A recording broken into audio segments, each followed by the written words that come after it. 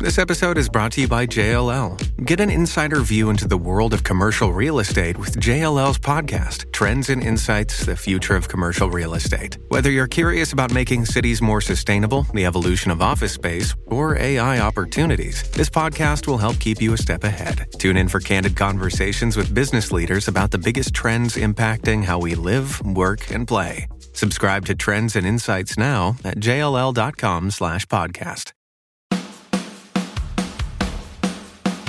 News, weather, traffic, money, politics, big interviews, and bold opinions. It's what's happening right now. This is Mornings with Simi. Every morning at about this time, we learn something new and something fascinating. And this morning, it's all about déjà vu, or actually, I should say the counterpart to déjà vu. Ah, you didn't know there was a counterpart. Well, this is called jamais vu, and we're going to learn all about it with the help of our guest, Dr. Akira O'Connor, Senior Lecturer for the School of Psychology and Neuroscience at the University of St. Andrews. Thank you so much for joining us today. Thank you so much for having me on. What is jamais vu? Jamais vu is the inappropriate sensation of unfamiliarity for something that you know should feel familiar. Can you give me an example? Like, when would I feel this? Okay. So people will most often have experienced feeling this when they've written or stared at a word over and over. So what a lot of people report is that if they're writing the same word over and over again, the word starts to break up. It starts to kind of separate into its component letters. It stops having the kind of fluency that the word has normally when you look at it the first time. And some people say that it kind of loses its meaning as well. Okay, when you were just saying that, I had such a feeling of recognition because I have had that happen to me. It's where you look at a word and all of a sudden you're kind of like, how have I never recognized this word before? Yeah. So a lot of people in my generation and older have probably had it if you've ever been asked to write lines out at school. Yes. So writing lines would be, it's what Bart Simpson is doing on the chalkboard in the credits for The Simpsons. And if you choose, instead of writing the sentence out word by word, if you kind of opt for a different approach and write the individual words down the page, a lot of the time people will have had their first experiences of jamais vu like that. Interesting. So what is happening in our brains when this happens? Okay, so what we suspect is happening is something called semantic satiation. That is, semantic is to do with meaning, satiation is to do with getting full or overfull.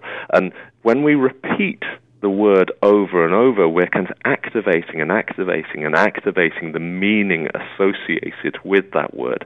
And we suspect that what's happening is that there comes a point when that meaning being activated just can't happen anymore. So it just essentially loses meaning because you can't activate the meaning anymore. And so how do we get that back? Right. Well, usually it's just a bit of time. It's looking away. It's giving yourself a break from it. It's making sure that you kind of distract yourself from that repetitive process. So how revolutionary was the discovery of this, of jamais vu? Okay, so psychology has been through a few kind of ebbs and flows. In the kind of 1800s, there was a lot of interest in these kinds of subjective experiences. And then in the 1900s, so into the 20th and the beginning of the 21st centuries, psychology kind of veered away a little bit from subjective experiences. They were a little too Freudian, a little too unfalsifiable. So when we started doing work on this in the early 2000s, we thought that we'd discovered something new, when in fact, if you were to look at the literature from 100 years ago, it had actually been done before. So I guess psychology research, like a lot of kind of fashionable things, comes in trends. Things come and go. We thought we'd discovered something new, but it was actually a new look at something that had been around for quite a while. And I understand this has actually won some awards too. That's right. We were proud recipients of the Ig Nobel Prize for Literature, something of a tongue-in-cheek award, given that we were getting people to write words out over and over. But yeah, that announcement was made late last week, and it was certainly a lovely thing to hear. Dr. O'Connor, I guess the thing to remember about something like this is that it may seem relatively simple and straightforward, but does it not just still tell us something new about how our brain works? Oh, absolutely. I think that the most fascinating thing about studying dissociative experiences like this, experiences where the normally kind of synchronous aspects of our consciousness seem to dissociate and break apart, is that it tells us that our conscious experience is made up of so many separate sensations, separate inputs that normally work so seamlessly together, so seamlessly that we don't notice they're separate. It's only when they break apart that we start to realize that there are so many fascinating aspects of what makes our everyday mundane experience. Now, can this be linked to other things? Like, can we say, oh, maybe this is the beginnings of something else in the brain, like OCD? Well, there are certainly certain medical conditions, certain psychological conditions where you see more or less of this. So, for example, we know that people who experience temporal lobe epilepsy will often experience jamais vu as part of a pre-seizure aura.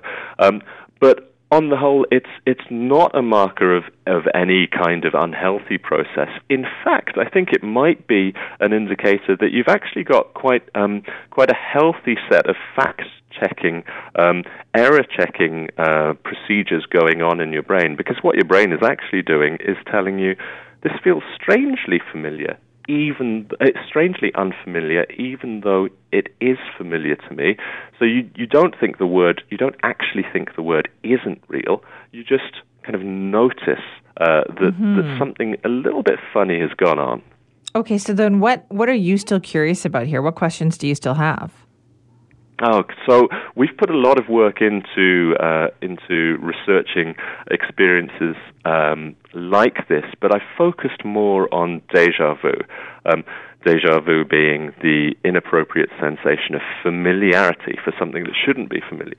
This is the kind of reverse of that, as you said in the intro, but we've put far less into understanding it. But because we've got a procedure that generates it so easily, we might be able to try and do some of the stuff that we've been doing with déjà vu a little more easily with jamais vu. So there's a lot of mileage in the experimental work that we could do to try and understand what exactly is going on with the consciousness of memory. It's fascinating stuff. Thanks so much for your time. Thank you. That's Dr. Akira O'Connor, Senior Lecturer for the School of Psychology and Neuroscience at the University of St. Andrews, teaching us this morning all about jamais vu. Have you ever had that happen to you where you're like, is this a new word? Have I never seen this word before? And if you've written lines before, as he pointed out, you probably have had it happen. Shipping can make or break a sale, so optimize how you ship your orders with ShipStation. They make it easy to automate and manage orders no matter how big your business grows. And they might even be able to help reduce shipping and warehouse costs. So optimize and keep up your momentum for growth with ShipStation. Sign up for your free 60-day trial now at ShipStation.com and use the code POD. That's ShipStation.com with the code POD.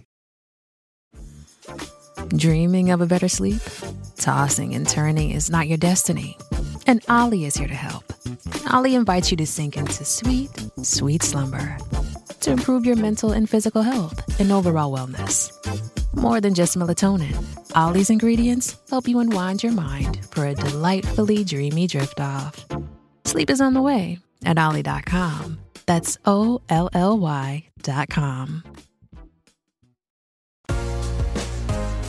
This is Mornings with Simi. Now to the latest developments in the situation between Canada and India. Now this, of course, after Prime Minister Trudeau accused the government of India of involvement in the killing of Canadian Sikh leader Hardeep Singh Nijjar. Nijjar was killed 3 months ago at the Guru Nanak Sikh Gurdwara in Surrey. So it brought about a situation in Ottawa that you rarely see. The leaders of the Liberals, Conservatives, and the NDP on the same side of an issue. This news came as Canada expelled a top-level Indian diplomat from Canada, and this morning, India retaliated by expelling a Canadian diplomat. Let's get the latest on this situation in Ottawa now with David Akin, our chief political correspondent for Global News. David, good morning. Good morning, Simi. How you doing? I'm good. Thank you. Boy, this came as a real shocker yesterday, I guess. What is the latest on that this morning? It did come as a shock yesterday, but in retrospect, when we think about Prime Minister Trudeau's recent trip to India for the G20 meetings, now some things start to fall in place. We know, for example, that at those meetings, Canada sort of abruptly announced cancellation of trade missions and cessation of trade talks. And we now know why. That's because, as the Prime Minister Trudeau himself said yesterday, he was bringing up the evidence that Canadian officials had gathered about India's complicity in this murder to India Prime Minister Narendra Modi himself. So the two met, and this was something that Trudeau confronted Modi with. We're also learning yesterday from our Public Safety Minister, Dominic LeBlanc, that our top national security official, Jody Thomas, she traveled to India to speak to her counterparts in Indian intelligence to say, listen, we've got the drop on you. You guys were involved in this killing. And it looks like the response from Prime Minister Modi and Indian security officials was not sufficient, not to the liking of the Canadian government. And that's why we saw this extraordinary moment yesterday in the House of Commons when all three party leaders, notably, of course, Jagmeet Singh, who, of course, as I think everybody knows, is a Sikh person himself, gave a very impassioned speech in the House of Commons, spoke in Punjabi as well, briefly in the House. All the parties are on side, saying this is a threat to Canada's sovereignty. Now the Prime Minister is off to the United Nations today. It's a pre-planned trip. It's the UN's Leaders' Week. This is going to be top of mind for many leaders because this has major geopolitical implications. The U.S. has been trying to get India to be a strategic counterweight to China in the Indo-Pacific.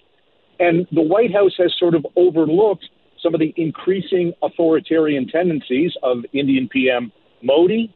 And now this whole relationship of India with the West. There's a lot of moving parts to this story. Boy, it sure sounds like it. So what do we know about what the Prime Minister has told the leaders of other countries? Because he did reach out to some of them, didn't he? Yes, all we know is he told them more than he's told us or put on the public record. Yesterday in the House and afterwards with government officials, all they would speak about was, quote, credible evidence collected by Canadian intelligence authorities. But one has to assume that more details have been passed on to our allies. Certainly there's, again, when we speak of the global implications, as I know everybody in Metro Vancouver knows, Canada has a gigantic Sikh population that finds its roots in the Punjab, in India. But so does Australia. So does the UK. Very big diaspora populations. And both leaders in those countries are worried about the stifling of free speech, free expression among their citizens. So I'm certain that Prime Minister Trudeau would have been telling leaders in those countries more details. Certainly the Five Eyes intelligence system, that's our intelligence gathering among our allies, is sharing information about this because there's a crime certainly has been committed in Canada, and Canadian authorities still want to bring whatever individual was involved in that crime to justice. And, of course, as you know, there's nobody yet been charged in that murder. Now, David, how extraordinary is this? Has Canada ever done something like this before that you can think of? Well, it's extraordinary. There's no question about it. And it's extraordinary because there's been great hopes for the strengthening of the Canada-India relationship because India is the world's largest democracy. India is committed to trade, for example. Maybe not the kind of free trade we would like, but India is, because it's a democracy, is committed to upholding international norms, the international rule of law. And that is something that the Prime Minister was looking for from India. That's what Prime Minister Trudeau was saying yesterday. He's looking for India to acknowledge these norms. India, of course, as we know, and you know, I've been in India a couple of times with Prime Minister Stephen Harper, and the Indian press can be incredibly hypersensitive, defensive when there is any hint of India being criticized, and that is certainly the case right now. I mean, if you read, some titles like the Hindustan Times today, Prime Minister Trudeau in Canada generally being ripped as harboring Khalistani terrorists and so on. This is not new. This is something that's been going on for ages and ages. The last time relations between India and Canada were this bad, and you could argue they're even worse now, was when India developed a nuclear bomb using Canadian technology back in the 1970s, when Pierre Trudeau gave India can-do technology to be used for peaceful purposes, and India then used it to develop a weapon. Stephen Harper's first trip to India was to renew that nuclear relationship. And I remember I was there on the ground, and we asked in a rare press conference the Indian Prime Minister at the time, what guarantees does Canada have this time that India wouldn't use it for nuclear, for weapons technology? And as I mentioned, the Indian press just hit our heads off for even having the temerity to ask that question. So right now, India-Canada relations right there at the worst it's ever been. David, thank you very much for that update this morning.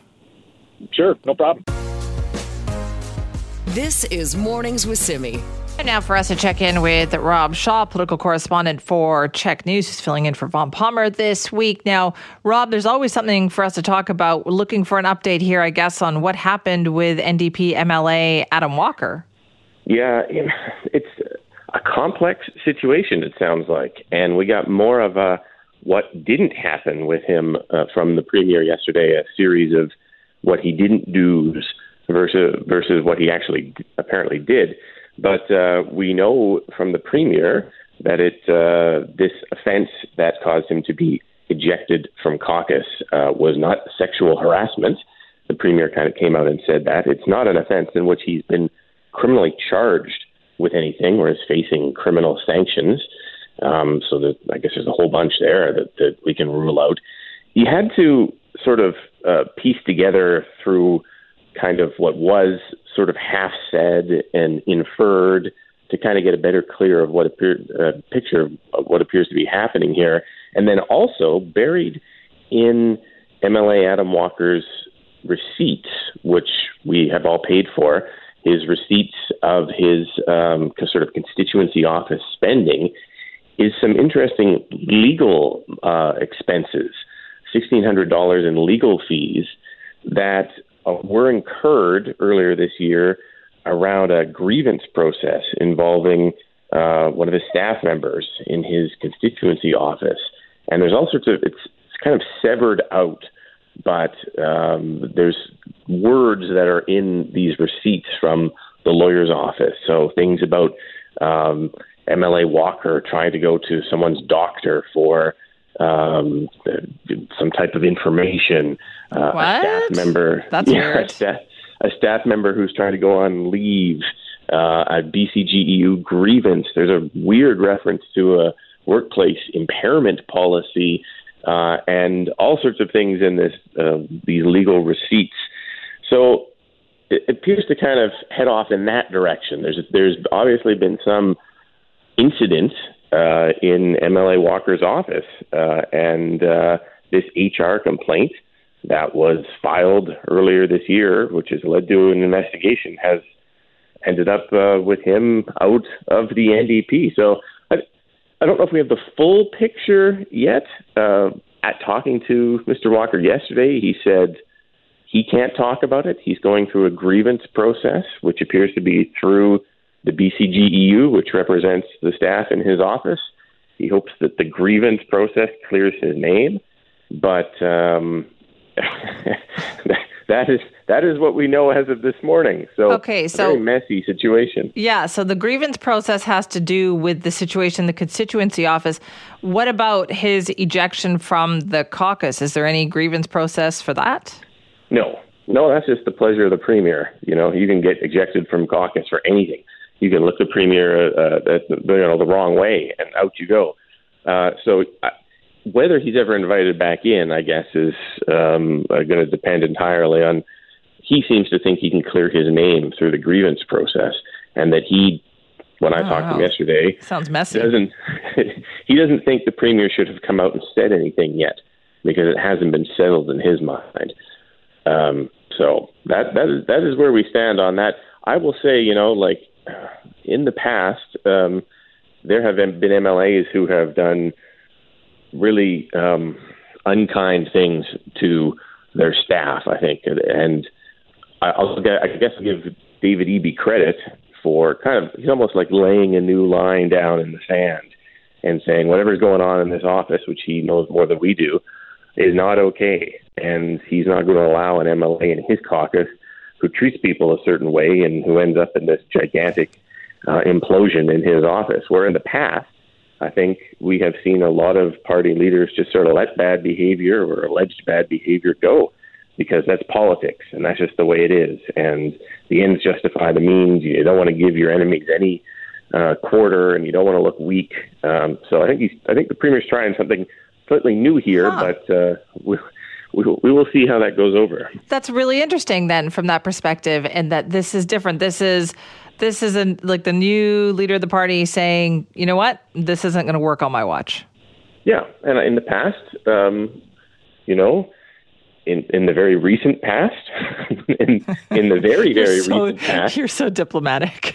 There have been politicians who have treated the people around them horribly. In any other workplace, in any other profession, they would have been fired.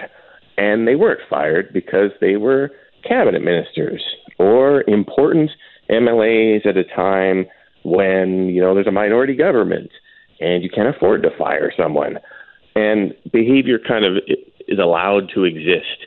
And I think what's different here is with a clear majority and a new premier and a set of values, I guess, he doesn't want to stand for it. And so what might have been a situation that is, and we don't know the full scope, but what might have been a situation that could have stood in the past doesn't stand now. So it'll be interesting to see, because not everyone, I think, in his caucus is going to necessarily understand that. If you're a veteran politician and you've watched people do awful things and survive, and here's someone who may not have done something quite as awful, but doesn't, you're going to wonder about that changing and shifting values. So I think he's sending a message to his caucus with this, and it'll be interesting to see how that goes. Now, Rob, could you please explain to me what this housing announcement was all about yesterday?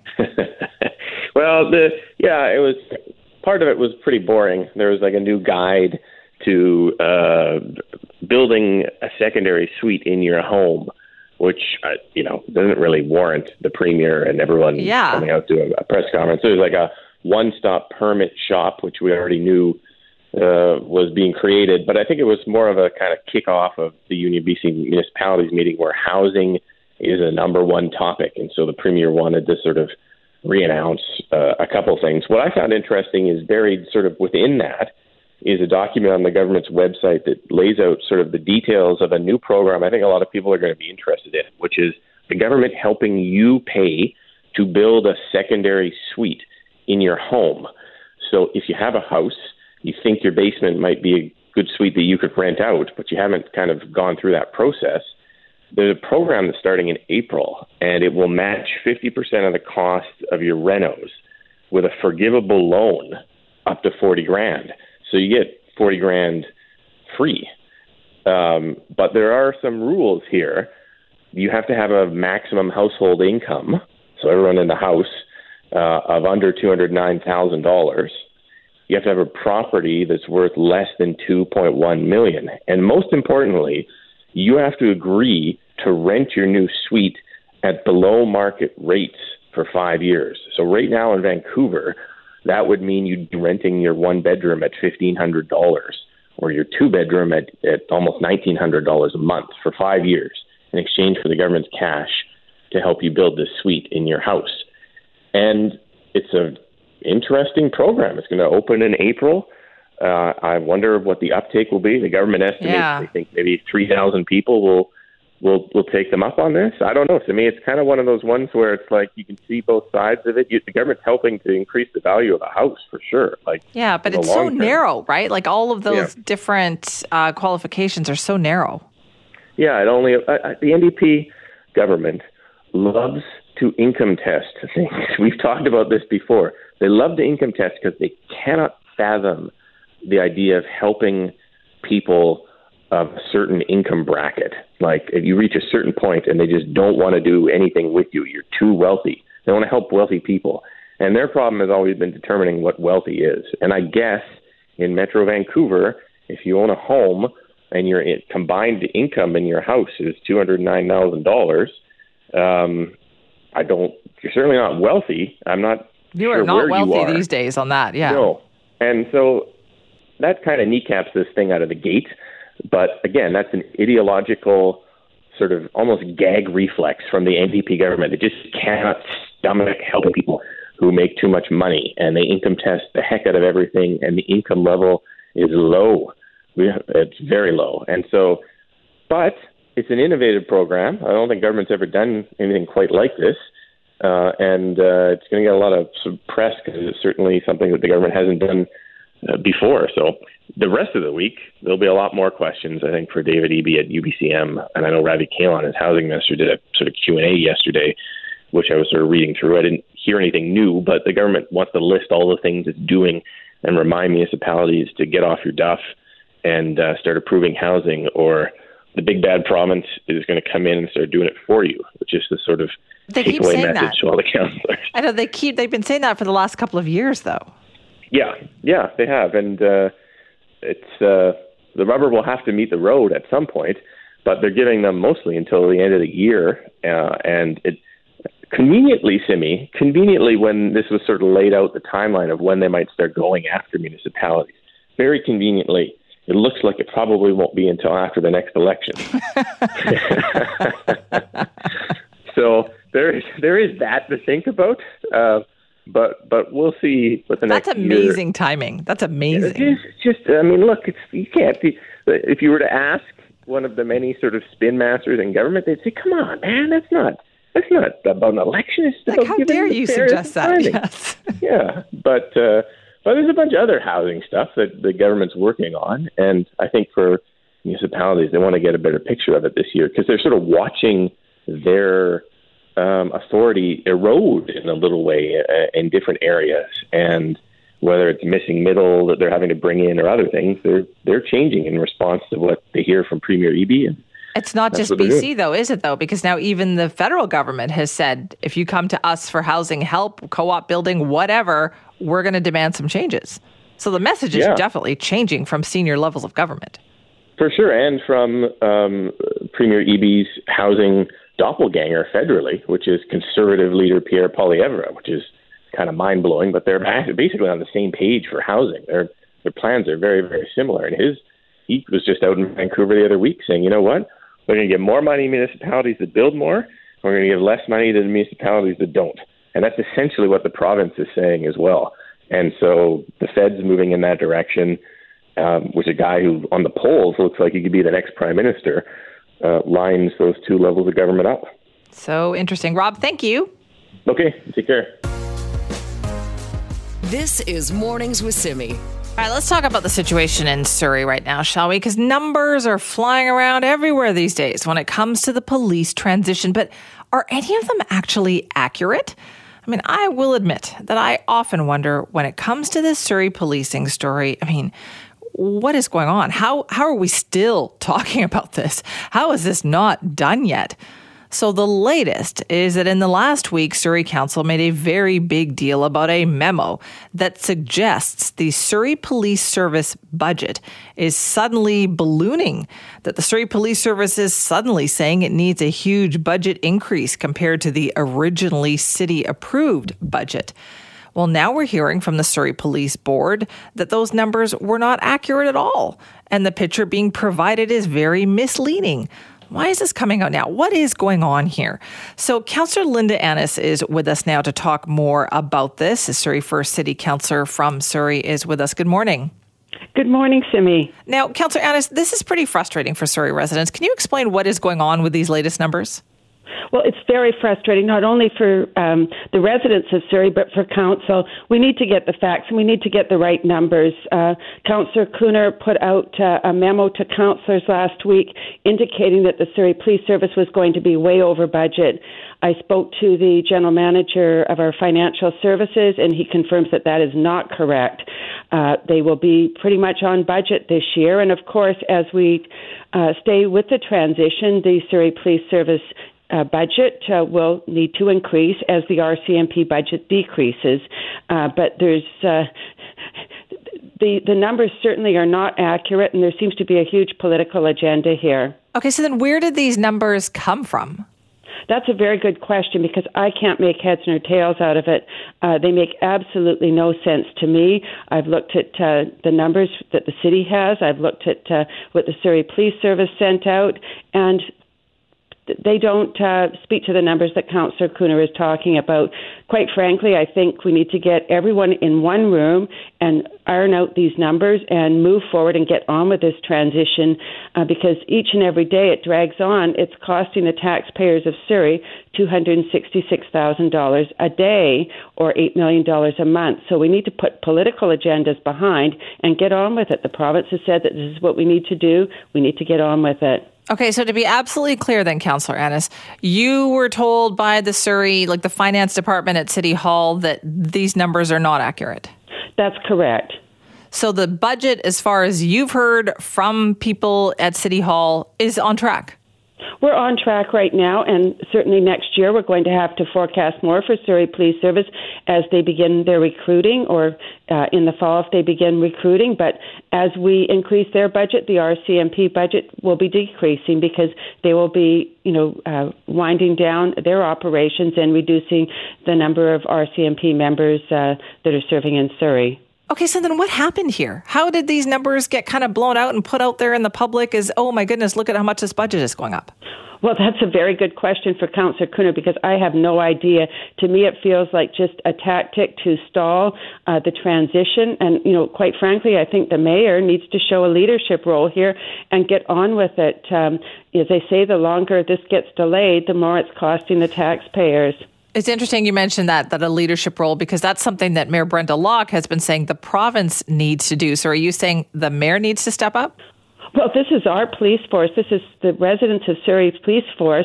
I think the mayor, who's the chair of our city, she needs to take the leadership role. Ultimately, we need to make sure that we have the police service that we want serving us in the way that we want and within the financial restraints that we would like to put on them. That falls to the city. That's not the province's responsibility.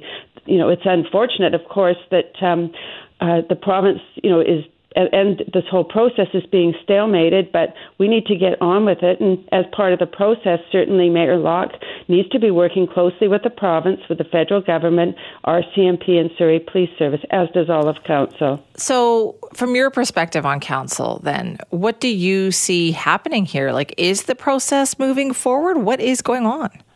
The process seems to be going nowhere, and we've been again talking about it now for a couple of months. So there's another $16 million, down the drain. We need to get on with it, and we need to get on with it quickly. The longer it gets delayed, the more it costs the taxpayers of Surrey. And what are you hearing from residents?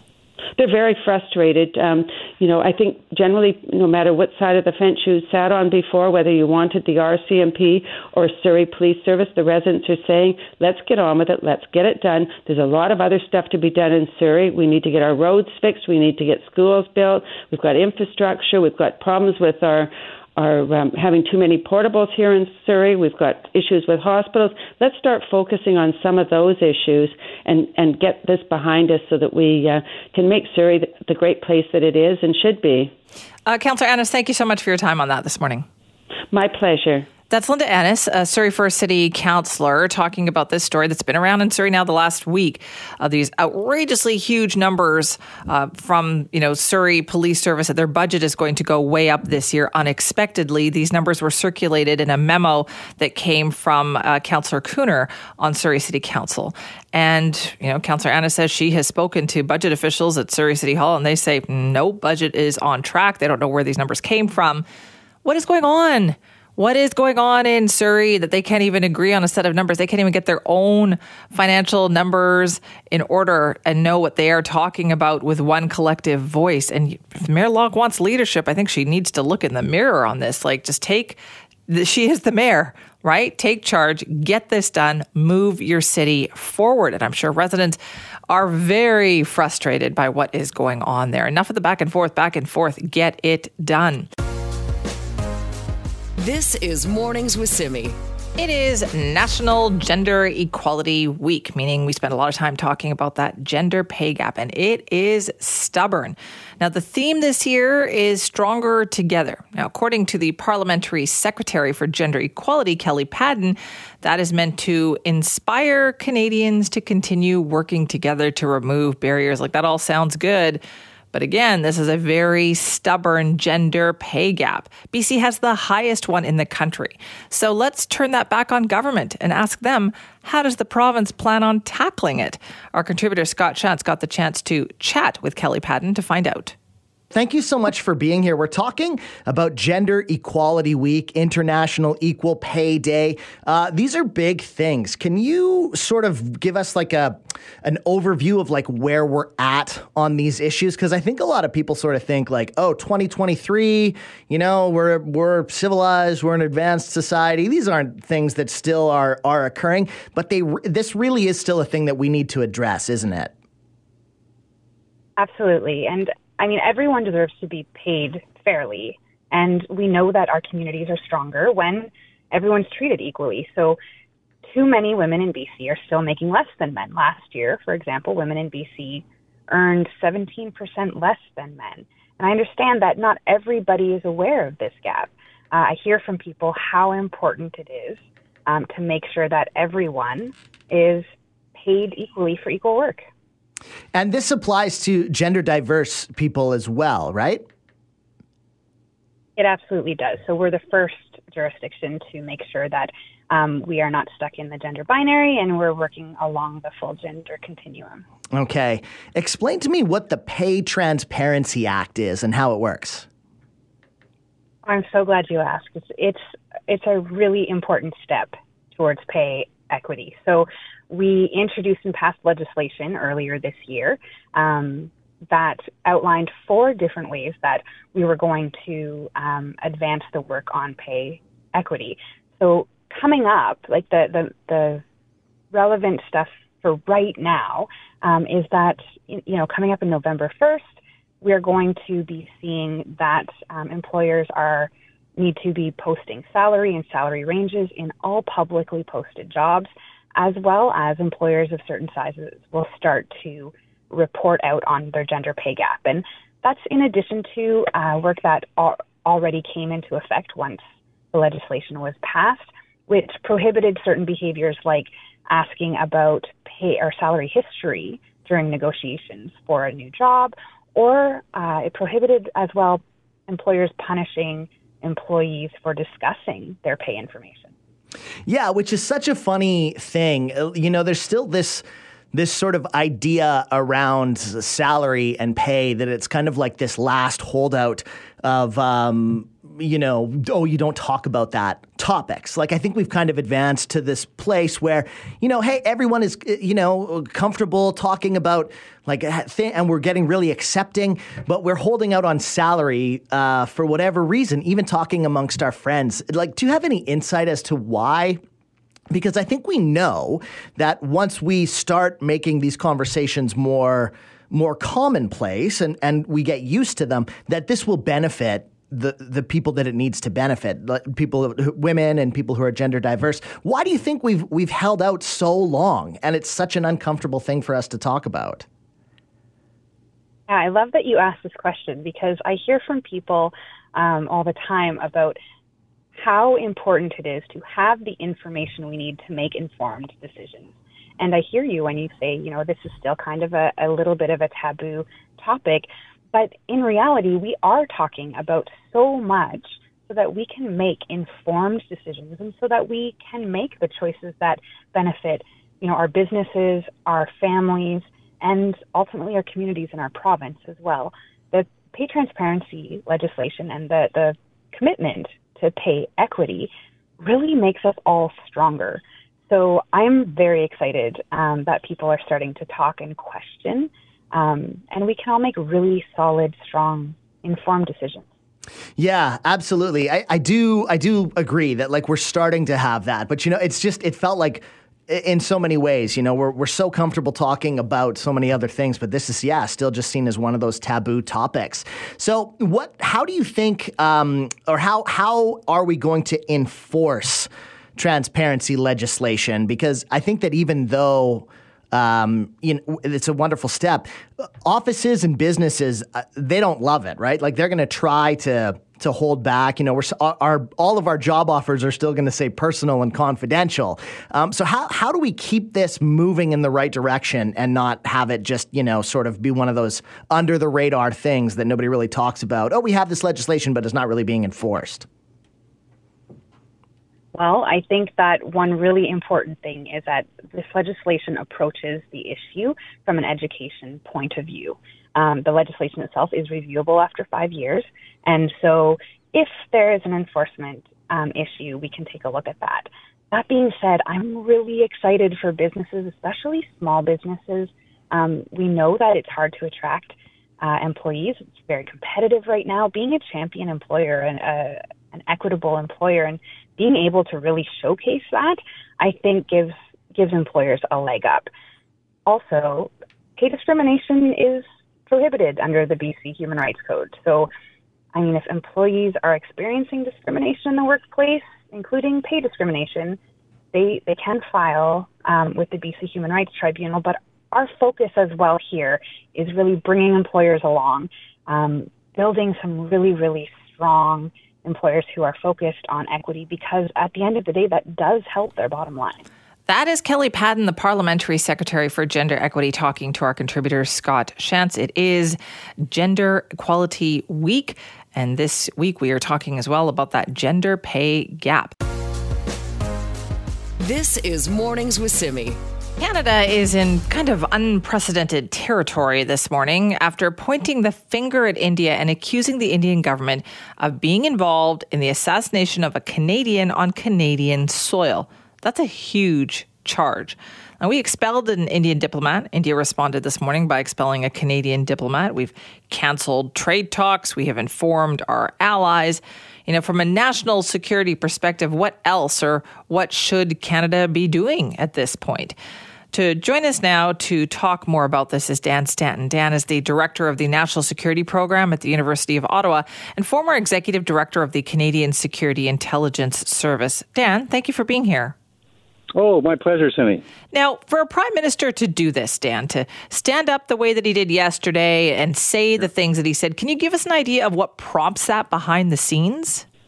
Well, it looks to me like there was very solid intelligence leads. We're not talking about criminal evidence that would stand up in court, but obviously Ottawa or the government has received solid indicators, possibly corroborated, possibly multiple source, enough to give confidence to the PM to make those statements, and then the action we saw subsequent to that. There was no equivocation at all in his words. It was quite clear, accusing India of doing this. So from your perspective, you believe that the threshold for that would have been very high? Would have been very high. And I know from my 32 years in service, most of it in collection, CSIS goes to great lengths to sort of stand behind their brand in terms of the reliability of the information. So this would have been thoroughly assessed and rigorously assessed and tested and evaluated that it's solid. They're not just going to tell the Prime Minister or tell the Cabinet that they think this happened. It would be pretty strong. What has led up to this? Canada hasn't always had the best relationship with India, has it? No, historically it hasn't, especially when you go back in the earlier years when there was extremism and when it was a growing concern and we know about Air India and things like that. So from an Indian perspective, there wasn't, I guess you could say, the action taken that they expected. But then it gets back on there. India is seen as a partner and an ally of sorts, but there's always been these issues, I think, from the Canadian standpoint into their treatment of minorities, religious minorities, cultural minorities, and trying to get on get that dialogue with India. And obviously, it doesn't seem to work. Is part of that complication then, I guess, to help the broader Canadian public understand this, is that if some of these minorities you talked about in India are not the minorities here in Canada, it is the larger Indian population here in Canada? Well, what it is that what we would regard as dissent and free speech, and from the Indian state perspective, it's seen as a threat to national security. So, for example, the Sikh minority in India. Any of their aspirations, even nonviolent aspirations, are seen as a threat. We see this with the Muslim population as well. So India deals with them as though they are, threats to their national security and terrorism, which doesn't segue well with Canada, which of course we need to see evidence. We need to see proof that someone's a terrorist and so on. And the fact that they're just speaking out about things in the homeland doesn't necessarily make them a terrorist. So there's sort of we don't really have the same language in that. And India is seeing this as all threats to the integrity of their state. And it appears to be they're going outside their borders with some sort of extrajudicial killing, which is a game changer. We've never seen this before. That's what I was just about to ask you. How extraordinary is this situation potentially? It's extraordinary because, we have this constellation of pariah states like Iran and Saudi Arabia, and I won't mention too many more, but where we sort of expect that behavior. But you don't expect that from India. It's a member of G20, and Canada's had historically, good relations with India. And so this activity, it's really it's quite an outlier there. It is unprecedented. In my 32 years in national security, counterintelligence, counterterrorism, foreign interference, I've never seen anything like this. What tools are left to us, though, Dan, at this point? Like, what can Canada do? Tough. That's a good question. I mean, so far, I think right now the ball's in India's court. Canada's made this announcement, made these accusations. There's been, expelling of diplomats. But the ball is in India's court, in my opinion. They're going to have to, at some point, acknowledge this. They're going to have to cooperate. There may be some extradition issues involved with some of the accused. Who knows? It looks like the government's made efforts in the last few weeks, quietly, bilaterally, to get India to cooperate. And I imagine there's some sort of frustration level there that led to what we saw yesterday in the House of Commons. Do we potentially have support from our allies on this? Does that complicate things? I would have no doubt on that. I mean, certainly the security intelligence partners work quite closely, and they would have a vested interest in this. Not only countries like, the UK, US, Australia, New Zealand, where they have, South Asian populations, they have Sikh communities, but even just their security intelligence and sharing and cooperating with India and things like this, they're probably having a lot of deep concerns right now in terms of who they're dealing with. So there would be pressure there. I think behind the scenes, there would be pressure from allies of Canada. We're just not going to hear it in the media. Yeah. When you see what's going on, especially with the G20 summit, now we're all looking at it in a different light, right? Where do you see the pressure behind the scenes? Well, it seems, I actually, when I saw that and I saw the Prime Minister's lack of warmth there, I did think it may have something to do with this, or certainly had to do with foreign interference in Canada. And so I think it's simply that this eclipses all other, relationships or efforts or trade, what have you, cooperation, fighting terrorism, things like that. And so it's impossible for the government to act as though it's just business as usual. And who knows? We don't know the extent of the threat, too. There might be some other strands or dimensions to this that hasn't been made public in terms of Indian interference and Indian perhaps murder in Canada. So I think the chill is unavoidable to a certain degree, and it is kind of, I think, refreshing to know that our government puts the security of Canadians first, other than before the bilateral relationship with another state. Because in the end, as you point out, that is what we're talking about. Once again, here, it's foreign interference. It's just a country that we weren't talking about before. Exactly. And that's really the question comes down to, a government that won't protect its citizens. Those are pretty primordial issues. And so this government, obviously yesterday was a good demonstration of that, is saying that no, we put the safety and security of Canadians, certainly in Canada, it's sacrosanct. And so all these other issues and trade and, all the warm feelings and everything are going to have to be put in the back burner until this is sorted out. Do you expect the tough talk then to continue? This sounds like we're going to have a bit of a freeze on Canada-India relations. Yeah. Sounds like it. I mean, it just depends. I mean, this is just a side of India we're seeing. Right? It's an autocratic state, doesn't treat its minorities well, and this is how they treat allies and friends like Canada. I'm assuming this is all true, and all aspects of it are true. And so far it looks like it is. But it does show the other side of India that Canada has to deal with, or the Canadian government has to deal with. Right. But to be clear, and to kind of go back to what you were saying at the beginning, from your experience was 30 plus years in intelligence services, for a prime minister to stand up and do what he did yesterday would mean a level of information that is kind of solid. Absolutely. There's no equivocation on it. So it would be, it would be shared with allies as well. So prior to this, there'd be a lot of dialogue and a lot of discussion. Is this something you see in other countries as well? So I don't think for the Prime Minister to make those statements and then the follow-up action yesterday with the PNG, it's sort of like it reached a saturation point, and I guess they had to act. Dan, thank you so much for your time this morning. Oh, my pleasure, Simi. We really appreciate that conversation. That is Dan Stanton. Now, Dan is the director of the National Security Program at the University of Ottawa and the former executive director of the Canadian Security Intelligence Service. So he knows of what he speaks on this front, and there is more to come on that story. This is Mornings with Simi. Lots of housing news this week. I mean, it's definitely on the minds of delegates at the Union of BC Municipalities. They've got a convention going on this week. That's where all this news is kind of coming from. And that's why also this week you're hearing all these announcements from the provincial government on the housing front. For instance, we talked with Rob Shaw earlier about this one issue, the secondary suite incentive program.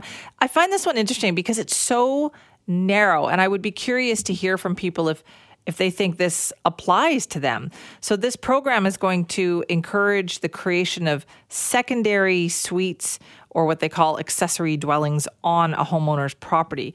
But even though it involves a potentially forgivable loan to eligible homeowners of $40,000, it's the people who are eligible for this that I have a lot of questions about, right? Like, there is a cap on how much total household income there can be. You have to be able to rent it to a below market rental rate. So how much uptake will there actually be on that?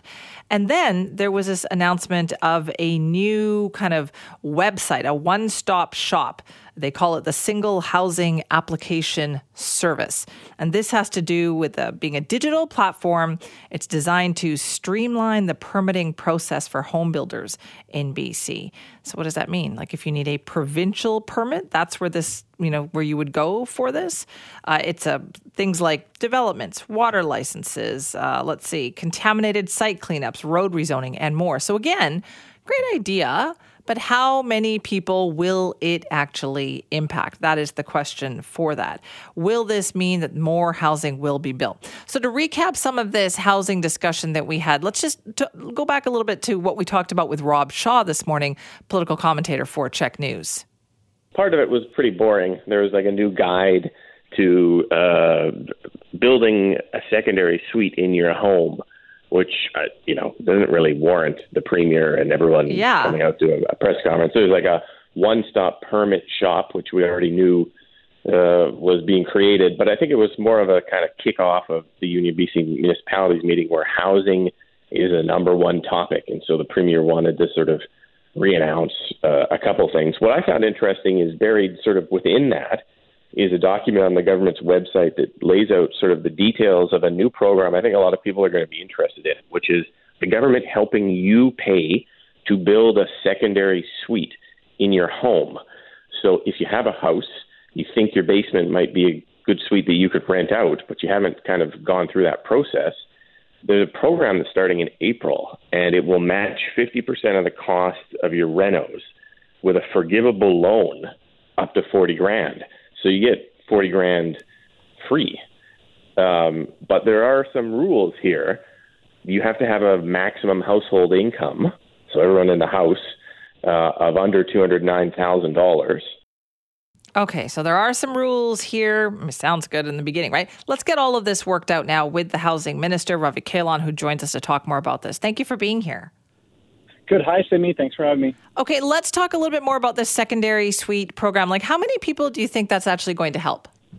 Well, this is a pilot program that hasn't happened anywhere elsewhere. And so we're starting, a little bit smaller. We're projecting 1,000 units every single year. So 1,000 units this year, 1,000 next.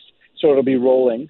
And again, our hope is that we get to support folks who are land rich, but don't have the cash to actually build a unit in their backyard or have a garden suite, et cetera. So it's something new. It's innovative. Someone proposed the idea, and we said, at this stage, we'll try anything to get more units online. Okay, so that's just a pilot project then. But let's talk as well about this digital platform, like streamlining housing permits. How much of an impact do you expect that to have? Well, the reforms that we announced in January around bringing provincial permitting in one place has already started to have an impact. I've had a conversation with many private sector developers, one not-for-profit, who say finally permits are starting to flow, which is really positive. So the announcement yesterday was that we are now setting up a one-stop shop for anyone that requires a permit from the provincial government. Now, over 90% of the permits required for housing are still local government, but there are some that come close to a highway or touch bodies of water where they need special permits from the province. And so what will happen now is anyone that needs that type of permit, they can reach out from one contact point, and a navigator will help navigate with them what needs to go where, who is going to be looking at it, so that we can help, essentially shepherd any project through the approval process in a much quicker way. Okay, and so when will that be up and running? It's up and running now. And so that was the announcement yesterday. That process is up and running.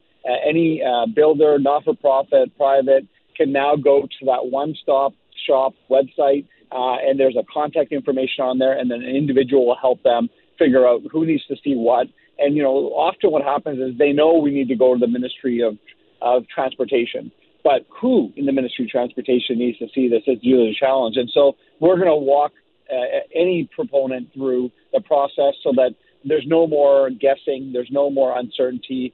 Again, we wanted to show local governments that we have some role in this. We're taking steps to address it, and now we're asking local governments to help work with us to reduce their processes as well. Now, I know you were at the UBCM yesterday. You have been talking to local governments. You've been talking to councillors and mayors. What is the message that you are hearing from them? I'm hearing that they want to be part of the solution, that they want to be part of helping address the housing crisis in British Columbia. They want details. They know that we have got a lot of legislation coming in the next 2 months that is going to fundamentally change how we build in this housing in this province. And so they want to be partners in it. They were trying to get an understanding of what we're doing, how we can align our goals together. And so, generally positive. Some communities have unique challenges, and that's what we're doing. We're meeting with community one by one to identify what those unique challenges are and find ways to find solutions together. Okay, and what is that message then that you want to give to them? Because you talked about the province doing its part. Do you feel that municipalities still have a lot more to do?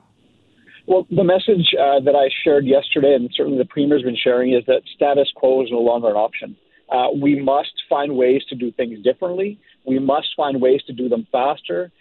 Just because we've been doing something for a long time doesn't mean we have to continue to do it. So that's been my message to folks.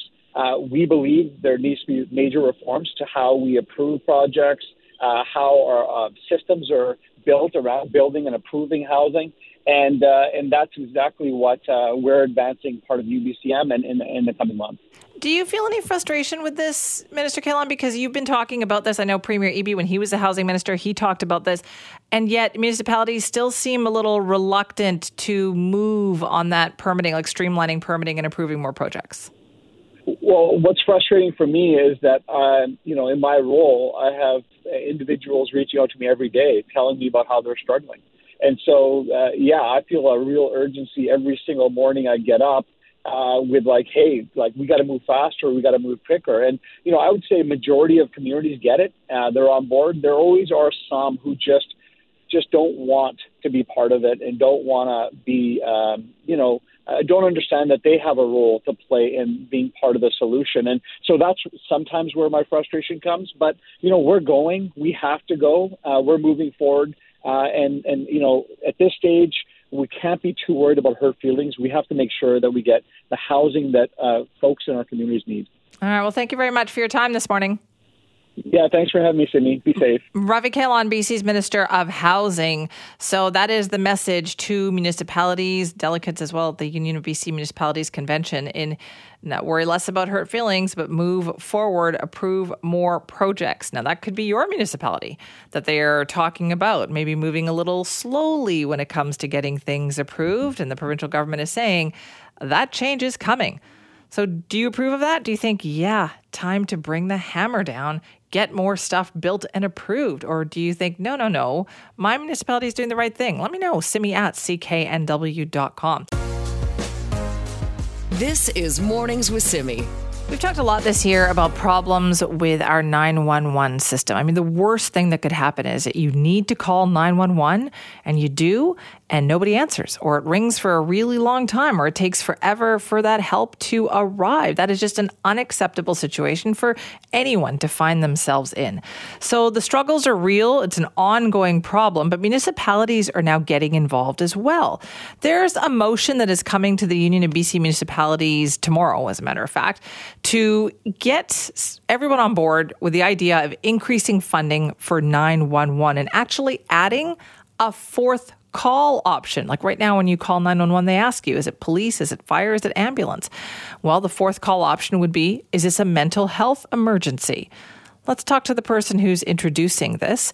Craig Hodge is with us now, Coquitlam City Councillor Chair for the UBCM Community Safety Committee and co-chair of the RCMP Contract Management Committee. Councillor Hodge, thank you for joining us. Good morning, Simi. Let's talk about this motion. What's it all about? Well, I think when you go back and you look at the 911 system, it was first implemented in BC back in the late 1980s. And before that time, you would have to call or direct dial your local police department, fire, ambulance directly from your home landline. And some of your listeners may even remember the old telephone books. And when you opened up the first flap, the inside of the cover was a full page of all the emergency numbers for each city in the Lower Mainland. You remember you may have had a sticker on your phone, that your bedroom phone or your kitchen phone with the 7-digit emergency number. Or if you couldn't find that, you dialed out 0. And the telephone operator would look it up and transfer you. So the addition of the 911 number really replaced the telephone operator, and it simplified the call process by just giving that easy-to-remember 911 number. And now, when you call that 911 number, a 911 operator answers the call, hopefully immediately, and says, police, fire, ambulance, what city? And they forward that call to the correct dispatcher, who then, dispatches help. And now, back 30, 40 years ago when we started, initially those calls were directed to a dispatcher in your city's fire hall or the police station. But following the Stanley Cup riot in 1994, it demonstrated the need to consolidate all the emergency communications in one center, get all the first responders on the same radio system, and that led to the creation of ECOM. And this is really now what we need to fix, because over time, many cities contracted with ECOM to take over those local police dispatching and other communications. So now, if you call 911 and you say to the operator, Port Moody Fire Department or Vancouver Police Department, that transfer is probably being made to a dispatcher's in the same room on the other side of the room. And in fact, dispatchers in that room are dispatching emergency responders all over the Lower Mainland. But the system needs help because today's 911 call answer service has expanded to handle 99% of all 911 calls in the province. And it needs a technology upgrade because it's still based on the old landline phone system rather than a digital-based system, which we now need so that callers can use some of the features on their smartphones, such as texting, sending photos. So right now, that's in the works. and there's some money to help with the technology transition.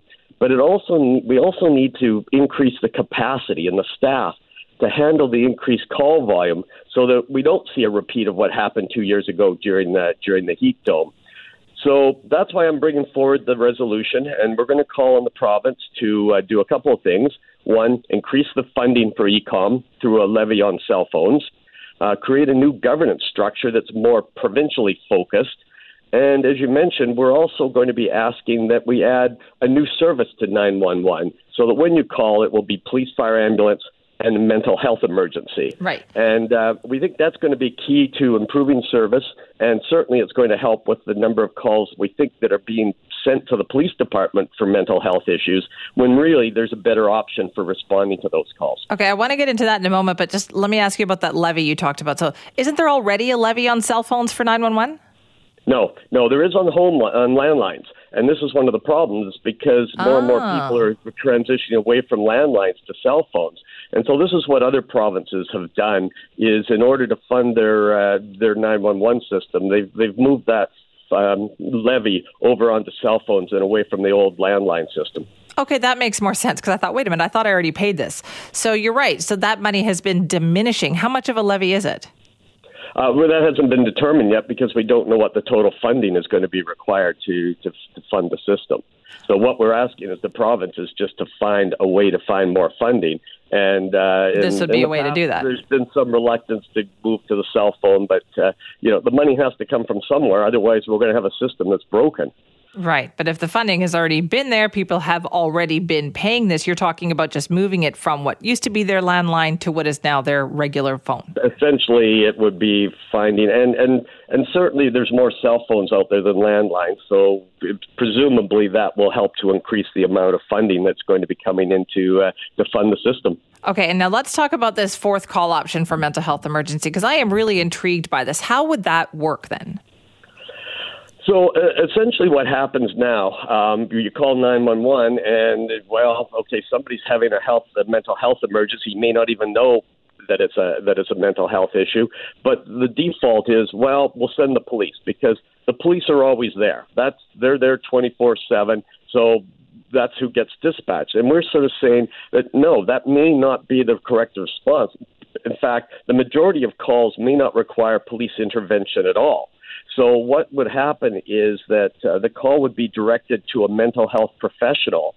That would lessen the load on police. And that professional, with trained in mental health issues, would make a determination. Maybe the call gets forwarded to the crisis line, and that you just need to be on the phone talking with somebody. Maybe it is an actual health call. Maybe we send what we call a PACT or a peer assist team out to the house with mental health professionals to deal with the family in the home. Or maybe they determine that, this is serious, we better send the police. So, but the idea is somebody would make that determination at the start of the call, not halfway through the call or halfway through the incident. This also puts the onus on municipalities then too, doesn't it, to have a team that could respond if it is a mental health emergency, though?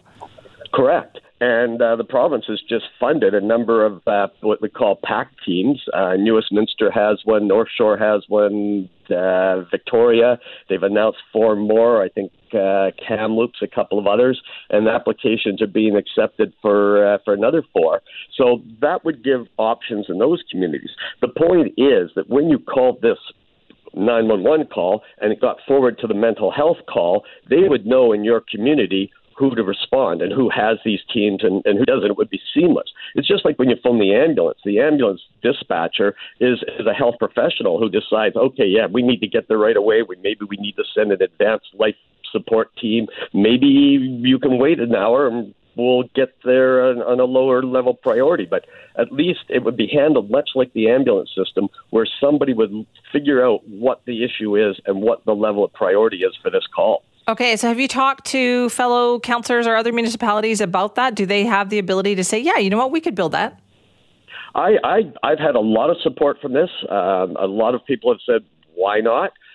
Certainly, the round table that's reviewing the Police Act, the group that was put together to look at that, have said we need to find a better way of dealing with mental health calls for policing, and so this would be one of the ways to achieve that as well. Okay, so this is going to come forward tomorrow. I guess you're hoping let's say it does get passed, Councillor Hodge. What happens after that? So we will send our recommendations to the provincial government for review, and they'll understand that we've got our delegates behind it, our municipalities behind that, and so hopefully this will help to bring this forward. This is an idea that's being discussed. The Ecom board is aware of it. The professionals in the field are aware of it, and we feel that it's time as municipalities to put our support behind this idea and see if we can't actually move this forward, along with a change of governance for 911 as well, and getting the funding in. And because we have to upgrade the system for the new technology, this is an opportunity to actually do a reset on a really good system that's 40 years old and needs a reset in a number of areas, both on technology, the staffing levels, and everything, because it's a great system. When it works really well, and we've got to get back to the level of service that we had, 10, 15 years ago. So interesting. Thank you so much for your time on that.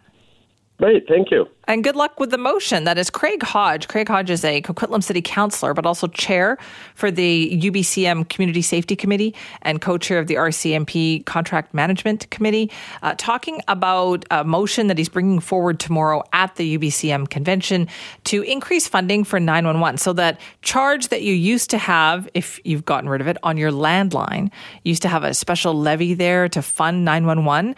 Their idea is to move that over to people's cell phones now, because landlines are becoming few and far between, and they need to increase funding for 911.